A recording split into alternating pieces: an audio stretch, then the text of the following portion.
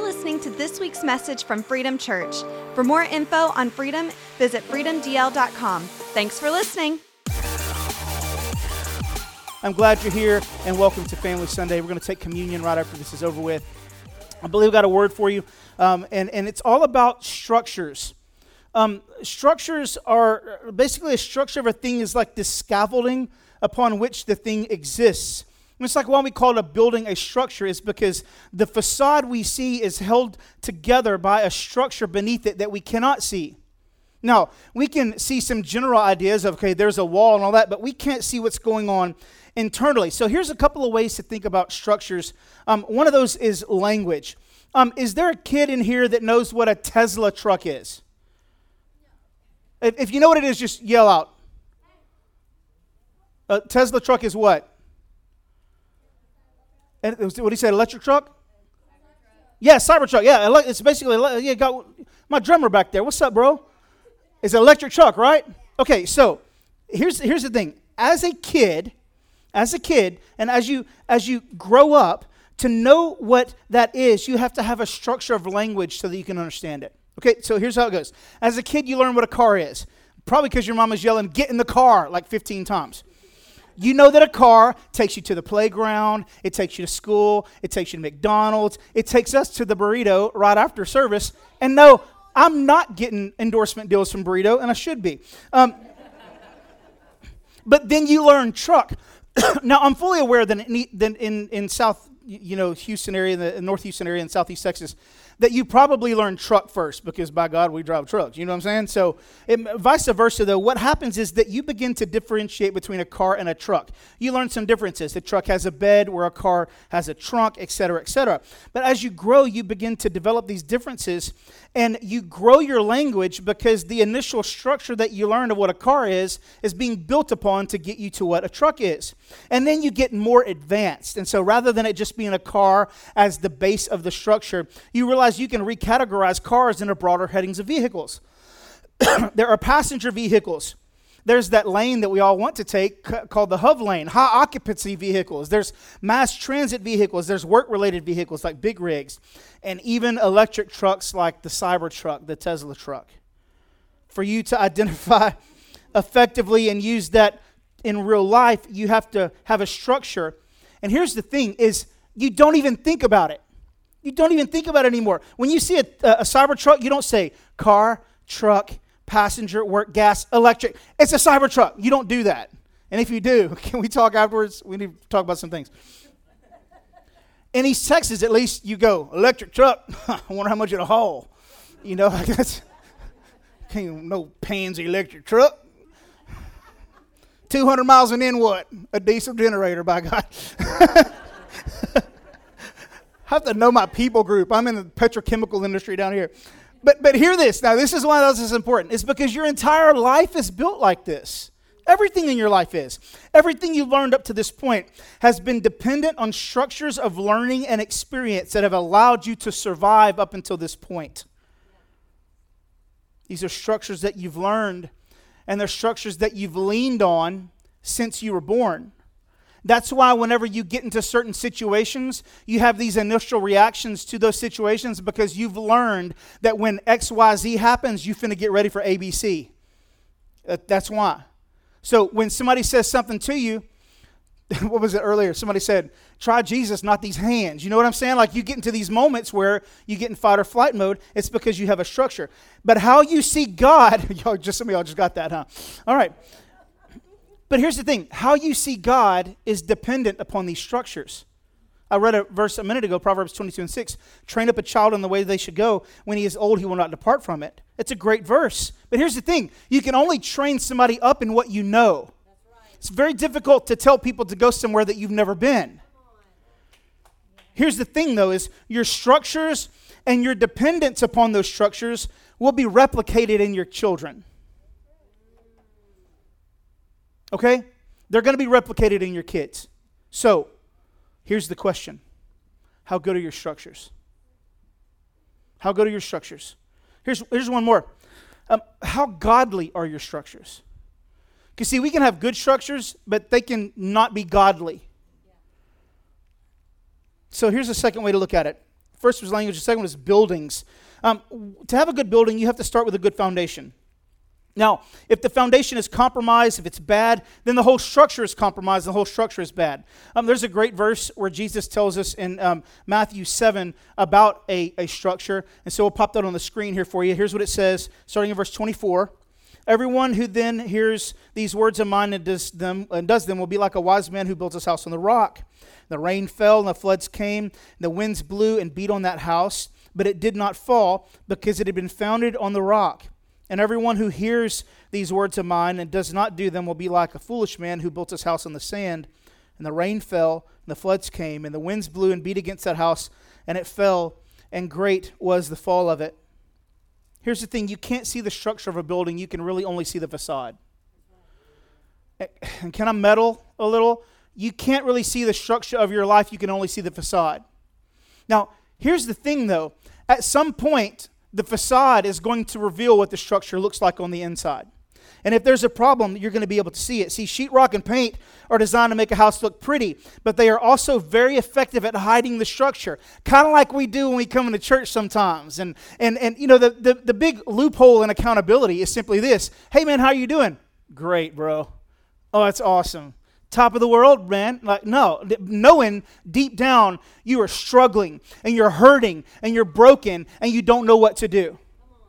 So you have to make a decision whether you're going to get painted up and get your sheetrock fixed on Saturday night and come to church making everybody believe that you're okay, knowing that deep inside there are termites in your structure that are compromising your life. Or you can come in and say to somebody, listen, I need some help. You can have beautiful walls and terrible framing. The walls, however, at some point will always reveal the truth. How? It's easy. A storm comes, man. Storms always reveal what the walls are trying to hide. And if your house is built on a solid foundation with solid framing, it's going to withstand the storm. But life has a way of testing, determining the durability of a structure. Can you relate to that in your own life? Do you have situations and experiences in your own life where you know that these storms have been coming against you and you feel they're shaking and you feel like there's testing, you don't know how to respond to it? Well, let me encourage you, at least in this, just off notes. You ought to be glad whenever a storm comes. You ought to be glad because what God is doing is He's giving you the opportunity to evaluate the strength of your structure so that you can create some additional structure and beef up that building, because there's a storm coming next that would destroy you if you didn't have the storm that you're in right now. Come on, I need you to hear me. The mess that you're in right now, God is not trying to kill you. He's trying to beef up your structure because a monsoon is on the horizon. And we can get so angry at God. What are you doing up there, man? You snap your finger and fix everything. But what God's trying to say to you is, listen, you trust me with eternity. How about you trust me with tomorrow? I see a storm on the horizon that you have no clue about. God knows what's about to happen next week and in a month and in a year. And God knows that where you're standing right now and you think everything's fine, that in a few months you're going to be going like, I don't know what in the world I was thinking. I thought everything was fine. Now everything's crazy. What's God doing? He's helping you strengthen your structure so that you can endure the storm. God doesn't send storms to destroy you. He sends storms to make you better so that you're perfect and complete and lacking nothing. That's what the Bible teaches us. So here's a word for some of you. You're in that place today. You've been in a storm and you've been tested and the storm is raging and the walls are shaking. Your durability is being tested like never before. So here's what I want you to do. Don't get mad at God. First, thank Him that He's giving you the opportunity to strengthen. But the second thing is just ask yourself a question. How is your structure? See, a storm will force you to evaluate what's really going on in your house. You ever had a storm come through, and the first thing after the storm, like a hurricane comes through, the first thing, what do? You assess the damage, don't you? Yep. We're really bad at assessing damage in our own lives. And you know why? It's because we'd rather see pretty sheetrock and paint. We would rather everything look okay than to deal with what's really the problem. Can I just... I know it's Family Sunday, I'm supposed to be nice. But let me just tell you, at some point, it's going to come crashing down. So take the opportunity right now to strengthen, to get better. I believe there are three main areas where structure matters the most, and so we're going to talk about those today in the time that we have left. The first one is simply this: structure matters with God. Structure matters with God. Ephesians 2:19 through 22 says this: "So then you are no longer strangers and aliens, but you are fellow citizens with the saints and the members of the household of God, built on the foundation of the apostles and prophets, Christ Jesus himself being the cornerstone, in whom the whole structure being joined together into a dwelling place for God by the Spirit." So look at the language here. Look at it. It's building. It's built up. It's joined together. It's structure. Hey, you know what? You're in a construction process right now. Yeah. You are. You don't have to tell me. Got boards and 2x4s laying everywhere in my life. I don't know what's going on. You're in a construction process. And you know what? Just like I-10, it's never going to stop. There's never going to be a day when I-10 is not being constructed upon. 2,700-mile road? No. And you know something? Until you get to heaven, you're going to be in a construction process. So let me tell you, in that process, don't be upset when you feel like you just can't get everything together. There are moments when you're building something where it's just a mess laying all on the ground. And at some point, you're going to see a house completely fully formed that you can live in. But listen, there is somebody in that process that has the layout and has the blueprints and has the plan. And if you will simply submit to the one that's got the blueprint, you're going to find yourself living in a house later. But if you're out there just, okay, well, this 2x4 goes where now? And like, oh my goodness, where does the copper go? Like, you're going to fail. And some of us are running around in our lives right now trying to put 2x4s together rather than letting the constructor construct our lives. We've got to let Jesus build. But here's my point here today in this is that it's not that you're a structure being built up, but that your relationship with God is based on a specific structure that you've developed through learning, your environment, and your experience over the course of your life. The Bible says here that the foundation is the apostles and the prophets. What is that? Well, that's Jesus Christ. That's Jesus Christ, the Word of God. Now, here's the problem is if we talk about God as a father, if you had a really bad father, it's going to be very difficult for you to see God as your father. Why? Because your experiences tell you he ain't a good dad. I didn't have a good dad, so he probably ain't a good dad. Yeah. So what do we do when our structures are not godly structures? When you have a hard time seeing God for who he really is. Maybe your dad is angry and yells, and so you think God is angry and it's going to yell. Or maybe your mom, she's there, but she's always on TikTok. Like, I ain't looking nowhere. I'm just looking down. And you're trying to show her, look at this picture I drew for you, but she can't even pause the TikTok to look at it. I'm going to hit y'all hard today. I'm sorry. I'm going to be meddling. I feel a little meddly today. You know what I'm saying? But how do we fix these structures? Well, the Bible in this verse says that Jesus is our cornerstone. So if we're going to do this, I have a few things that I want to share you about this. The first thing, if you want a solid framework in your relationship with God, it's going to take having your life grounded in Jesus Christ. He's the way, not ours. He's the truth, not what we think. He's the life, not our feeble attempt at life. So here's the question. Is Jesus at the center of your decision-making processes or not? A lot of times what we do is we allow our emotions and our circumstances dictate our decision-making process. Am I the only one that has a problem with, let somebody say something to me at the grocery store or something like that, and that comes up in you. Come on. Or let your kid drop a phone that you let him play, and it breaks in a million pieces. Like, come on, man. Like, or how about this? Hey, son, clean your room. I don't want to clean my room. Jesus better come now.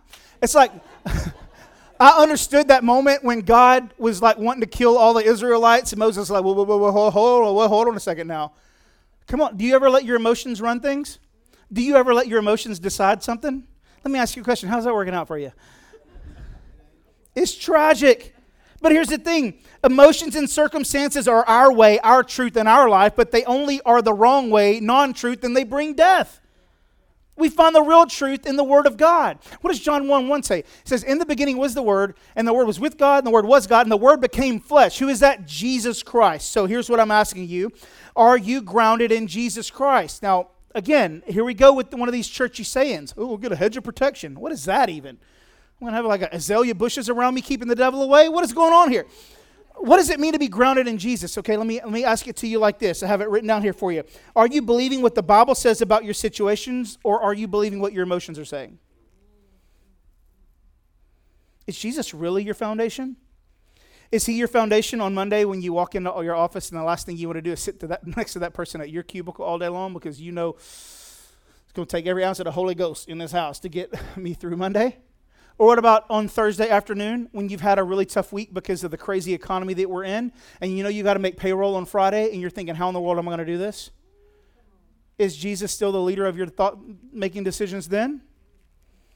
What about when you get home and you've worked all day long and you're tired and your wife goes in at you? Just, I know that never happens in here. I know. Or ladies, what about this? Your man gets home from work and all he wants to do is sit in the recliner and not talk to anybody. I told y'all, I ain't taking no prisoners today, baby. We all going to Alcatraz, Jesus. Is he really your foundation? If he isn't the cornerstone, then what is and why? Look, I'm asking you to identify your idols today, folks. That's what we're doing here. What are you worshiping more than Jesus? So the first thing is you have to be grounded. The second part of this is if you want solid framework for your relationship with God, you have to be being built together with the family of God. Here's the thing. Christianity is about 20% individual and about 80% familial. There are definitely things that you're going to have to do on an individual level. You have to take responsibility for your relationship with God. You have to confess him as Lord. We can't do that for you. You have to confess your sin. I can't do that for you. I cannot forgive your sin. That's all on him, okay? I can help you in the healing process because James says that while we go to Jesus for forgiveness, that we come to people for healing. Come on, somebody. But you have to be actively engaged in pursuing God for yourself. I can lead you to the trough, but if I hold your head under the water and you refuse to drink, at some point you're going to ingest it, but it's going to go down the wrong pipe and you're going to die. So at some point you've got to take responsibility for your relationship with Jesus Christ. But the majority of what needs to be addressed, adjusted, and altered, and even encouraged in your life is going to come through the family. Christianity's not a solo sport. And whoever told you that lied to you, fam. It's not meant to be lived alone. And that's great news. Because I don't know about you, I'm terrible by myself. I make some really dumb decisions by myself. You hear what I'm saying? And if I'm the only one that thinks through a situation and I don't actually go to somebody else and say, hey, what do you think about this? It's going to be a complete failure. But that can also be the worst part. Because Christians are messed up too, aren't they? Don't look around nowhere. Y'all know a messed up Christian? Husbands, you better not point to your wife. Y'all gonna have bigger problems than Jesus needing to correct some stuff. No, but let's be honest with ourselves here. Here's the thing. If I'm under construction, is it safe to reason that you're under construction too? And so I have to be very careful that I don't burn down your building because you smacked yourself on your thumb and took it out of me because of the proximity. I have to realize that you're in a process as well. And maybe you have a week where you've gotten a whole room finished, but maybe you had a week where you've been walking around all day long looking for the 2x4 you lost, or the hammer you can't find, or your tape measure broke in the middle. Like there's a lot that could be going on in your life. And as Tony preached about a few weeks back, if we'll have just a little bit of compassion for people, it might change how we respond to people. But Christians can hurt you. Family is the one that's going to hurt you the most. But here's the thing, guys, and this is the God's honest truth. If you let how somebody hurt you in the church change your relationship with Jesus, then I need to refer you back to the original question I asked is if Jesus isn't the cornerstone, why not? Because what happens whenever we allow somebody else to impact us so much that it affects our relationship with Jesus Christ and his family, then that means that we had an idol that needed to be dealt with. See, your structure was bad and you just had some really pretty sheetrock on it.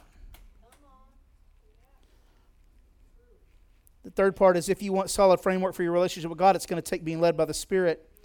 In Galatians chapter 5, verses 19 to 20, we see some of the fruit of the flesh: immorality, impurity, sensuality, idolatry, sorcery, enmity, strife, jealousy, fits of anger, rivalries, dissensions, divisions, envy, drunkenness, and a few more that I didn't mention because it's Family Sunday. And then there's some fruit of the Spirit: love, joy, peace, patience, kindness, goodness, faithfulness, gentleness, self-control. If you have list 1, you're not being led by the Spirit. If you have list 2, you are being led by the Spirit. And if you want to be led by the Spirit, or if you want the opportunity to allow him to do that, then we can't really get to that today just because we have a lot to get to the rest of it. But here's what I want you to do. He's going to put up a screen right now. We have this class here called Empower. This is our next step class. So typically, if you come here and you're like, man, the Lord is calling us to be a part of this church, this is our home, then you can go to this website, freedomdl.com/empower, and there's 4 videos there, and they're about 15 minutes each, that'll take you through just some things like about Freedom Church, about we do a gifts assessment and like a personality profile to figure out how you're made. And yes, we do the Enneagram too for all you millennials. I'm an 8, whatever. And then you have the opportunity to look at some serving positions and stuff like that. But the second week, or the second class, I should say, is Spirit-Empowered Living. How to literally be led by the Holy Spirit. And so while we can't go in that today, here's a little life hack that I want to give you. It's this. Let your emotional response be to invite the Holy Spirit to lead you rather than lashing out in your emotion. So if I sent a text, for instance, to my mom right now, it would go bing, because she probably didn't have it on silent. Do you have it on silent? Oh, look at her. Jesus, praise the Lord. I put my phone on silent. Like that, she got it. Okay, but what would happen is she would get the notification and she would look and she would respond to the notification, to what was written in the notification. The notification itself was just an alert to let her know you need to take some action. So what about the next time you get angry? Instead of lashing out, you just realize that that's an alert that what I need to do next is I need to tap into the Holy Spirit. Holy Spirit, help me understand why I'm mad right now, and you better put me in a headlock or something because I'm about to go to work. Y'all hear what I'm saying? Come on. Let this be an opportunity for the Holy Spirit to lead you. Okay, here's the second part. Structures matter with God. Structures matter in relationships. Now, I'm not going to spend a lot of time on this one. I'm going to pass by this quick, but it is important. You do need to have structure in your relationship. Now, there's a phrase that we use a lot here. It's this. You need to find somebody that loves God, loves you, knows God, knows you, and has your best interests in mind. We say it a ton. In fact, that last one is really one of the most important parts, because here's the thing. Not everybody has these things in mind when it comes to you. So what does that mean? That means you need people, but you need structure too. Not everybody gets to get inside of the castle. You hear what I'm saying? It's okay. Now hear me, because I'm probably going to have to fist fight with somebody later on. It's okay to set up some boundaries with certain people in your life. Yeah. If all they're doing is bringing toxicity, but I can reach them. Okay, I hear you. But let me just tell you, it's a whole lot easier to pull somebody down than it is to pull somebody up. And maybe if you have tried and you're not getting through and you're continuing to experience toxicity, maybe you ain't the one God's going to use to bring them to the light. So I'm trying to tell you, it's okay to put up. Now, that doesn't mean you get to treat them badly, to treat them mean, to call them names. You need to treat them like Jesus treated you before you said yes to him. But you can put up some boundaries and say, listen, there's some things that we are going to do and we're not going to do. Yes. We'll do this with our mental health, won't we? Yes. We'll do this with our physical health. Boy, doctor says, hey, you about to catch diabetes. We're going to stop eating sugar, eat them, just whatever it is. That's what we do. We change our diet. Hey, your heart's messing up. Okay, what can I do to fix it? Stop eating French fries all day long. But have you had a French fry? No, it's just we change things. How come we won't do that spiritually? When things go south in your life, what relationships do you run to? If you don't have a series of next steps when things go bad, you need to get it right now. Okay, well, so for me, if I'm experiencing something that I realize I cannot do by myself, I'll tap in first to Jesus, and then second, my wife, and then third, my parents. Did I put it on the screen? Look at that. Some local bros. What's up, men's group? Yeah, all right. So we have our elders and our lead team that I can talk to our board of directors as well. My pastors, so Chuck Warnock and Stephen Warnock are my pastors at New Covenant. And there have been plenty of times when I'm like, y'all, this is crazy. Can you help me? Can you help me explain what's going on here? And I reach out to them. And then I have a network called the Next Level Relational Network that I'm a part of. It's about 1,000 pastors all over the United States and Canada. And I have about 12 guys that are in my brotherhood group that at any moment I can send them a message and say, hey, I'm struggling. Will y'all pray for me?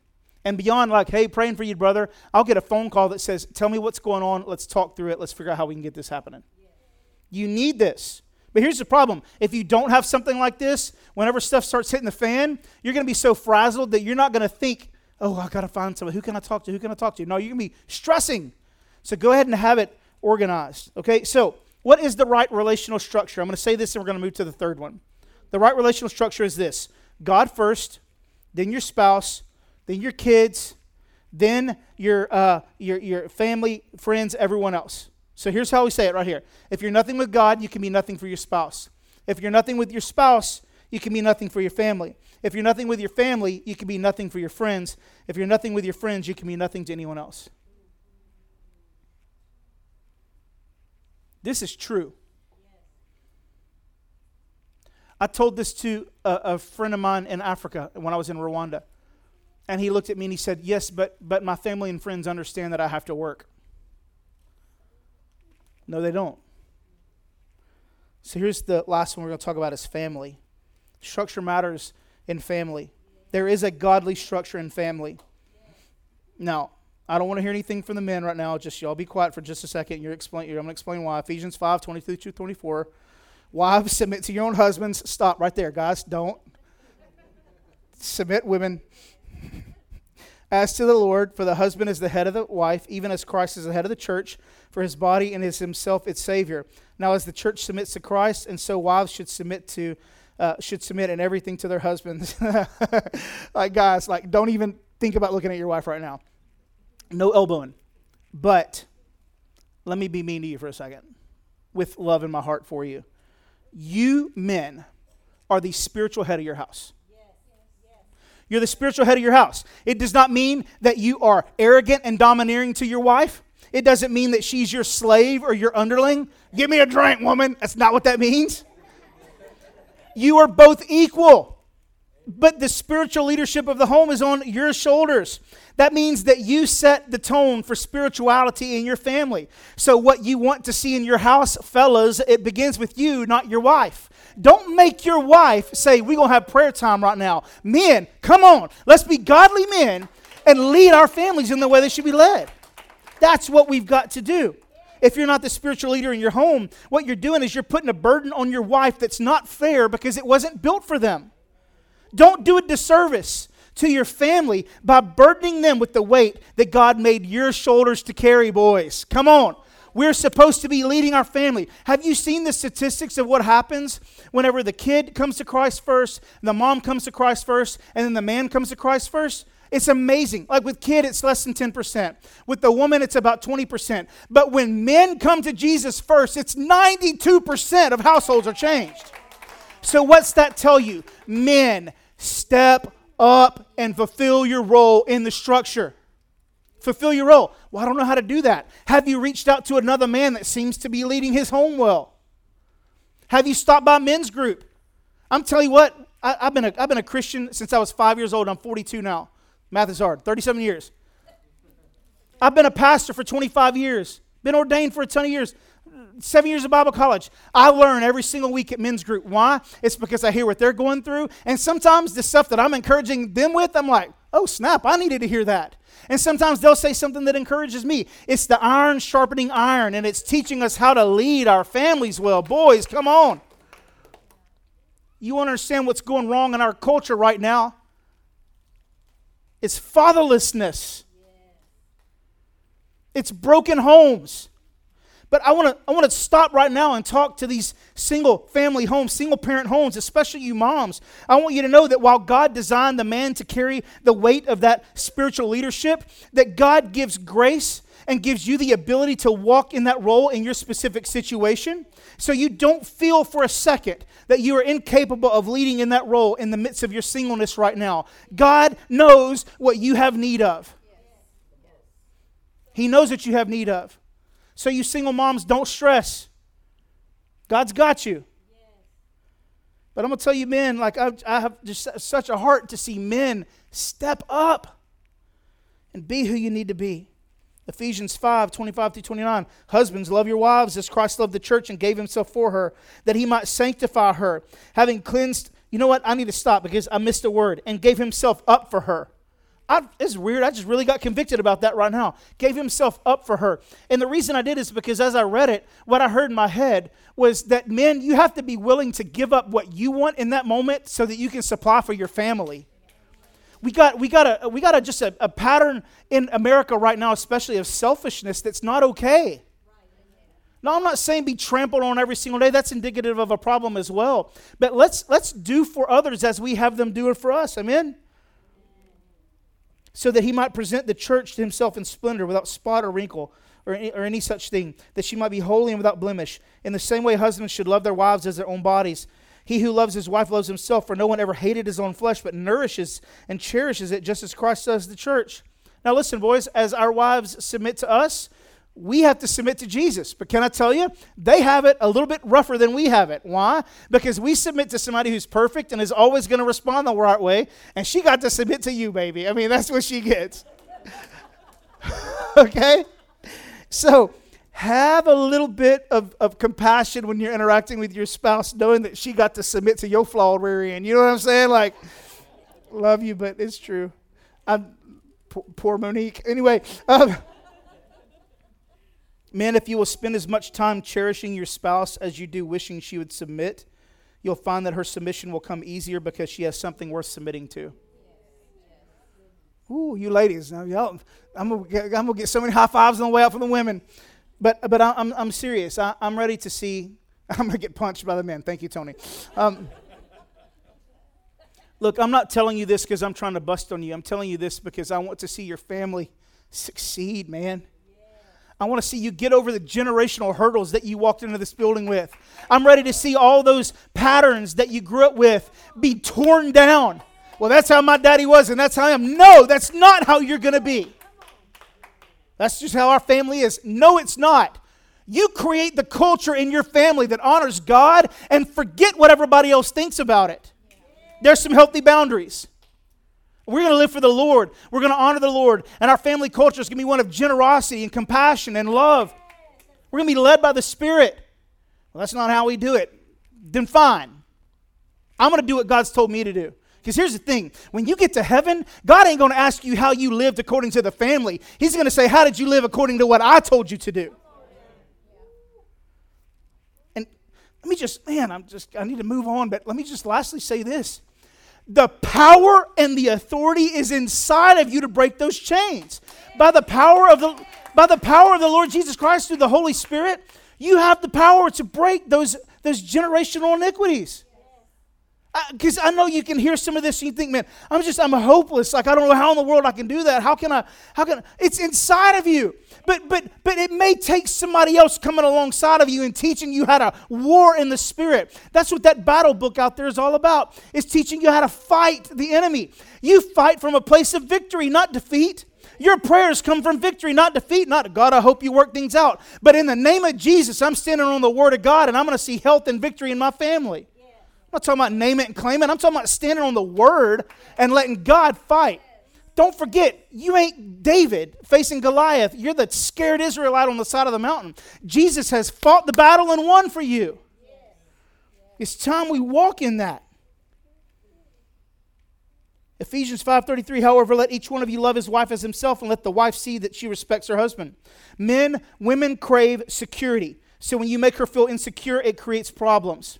So if you are a spender and you blow your check on stuff that's silly, or if you refuse to tell her stuff, just like you're secretive about stuff, it makes her feel insecure. But listen up, women, men need respect. And whenever they feel like they're disrespected, it makes it very difficult. Like it hurts intimacy. And I'm talking about even asexual intimacy. Like, it hurts that intimacy. Well, how come you don't ever hug me? Do you respect him? Do you show him that you respect him? Well, she don't ever want to do anything with it. Are you creating security in her life? I mean, you may think that's not spiritual, but my goodness, a healthy relationship is very spiritual. And sometimes you have to do stuff that doesn't seem spiritual to make sure everything works out. Now, I'm not going to get rid of these kids, though, first. I'm going to talk to y'all, too, for a second, kids. Woo, come on, parents. I'm about to hear some shouting from y'all. Ephesians chapter 6, verses 1 through 4. Children, obey your parents in the Lord. Come on, parents. Yes. All these kids look at me like I'm gonna punch you. I'm gonna get beat up today on the way out. I'm just gonna go to burrito by myself today, I think. Children, obey your parents. Why? Because it's the first commandment with the promise that it may go well with you and that you may live long in the land. That's what the Bible says. That it'll go well with you. Kids, I'm going to give you a real big life hack right here. This is really, really important. If you want to live your best life, let obedience be something that you cling to. If you obey the first time, it's going to bring pleasure in your parents' hearts towards you. Obedience has to be taught and worked into a kid. Disobedience is what's inborn. But here's the thing, parents, listen to me now. It's impossible to teach obedience if your kid is the star of the show. I'll say it again, just y'all don't throw nothing at me. It's impossible to teach obedience if your kid is the star of the show. Hey, little junior, clean your room. I don't want to clean my room. Okay, whatever you want, man. That kid will not obey. Now listen to this one. Fathers and mothers, your spouse should have priority over your children.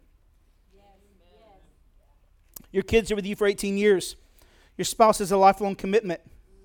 Oh no, I know some of y'all got kids that still live with y'all. It's okay. We'll pray you through that. I feel like some deliverance is going to happen today. But here's the point I'm making. Don't get to a place where your kids graduate and then you look across the table one morning at a person you don't know because your kids got all the attention. Parents, do you want to know the best thing that you can give your kids? The best thing is a healthy marriage. Statistically, you can't argue with it. Lead a good marriage. So how do we structure our family? Well, first things first, you and Jesus, and then you and your spouse, you and your kids, everything else. And this is a non-negotiable. I wrote here something that a little bit more meddling, and then I'm going to tell you about modeling for a second. But if they can hit a baseball better than they can find a verse to speak into a problem they're having, then what we're doing is teaching them a structure that faith is not as important. Look, I love baseball, and I played it for a long time, and I still love baseball. If I could be playing baseball right now, like literally at 12:10 p.m. to right now, if I could go play baseball, I'd go play it because I love the game. But my parents did not teach me how to be a good baseball player. They taught me how to follow the Lord. And there were times where I was a bonehead at it, and times when I was a little knucklehead and did my own thing.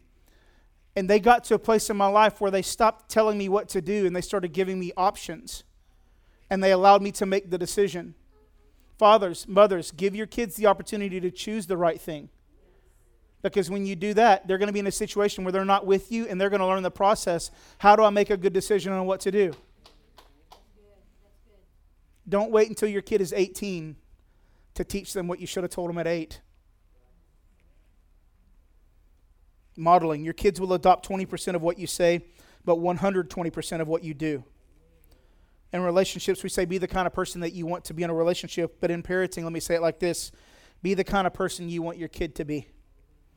So if you see a behavior in your home and your kids that you don't like, don't point a finger first. Go get a mirror first. Okay. We're talking about structures here. I didn't tell you all this stuff today, and I didn't beat on you today to bring you down or cause you to doubt yourself. I told you for 2 reasons. Number one, I need to hear it too because I'm not perfect either. I read something a few weeks back that said every leader is leading while they're bleeding. Man, that really hit me hard. I have struggles. If you not cut me, do not bleed. The Shylock over here or whatever. Like, I have struggles too, but you know what? If I didn't have structure in my life in these areas, I'd be lost. It'd be a waste. And so I'm telling you this because I need to hear it, and also because there are storms coming.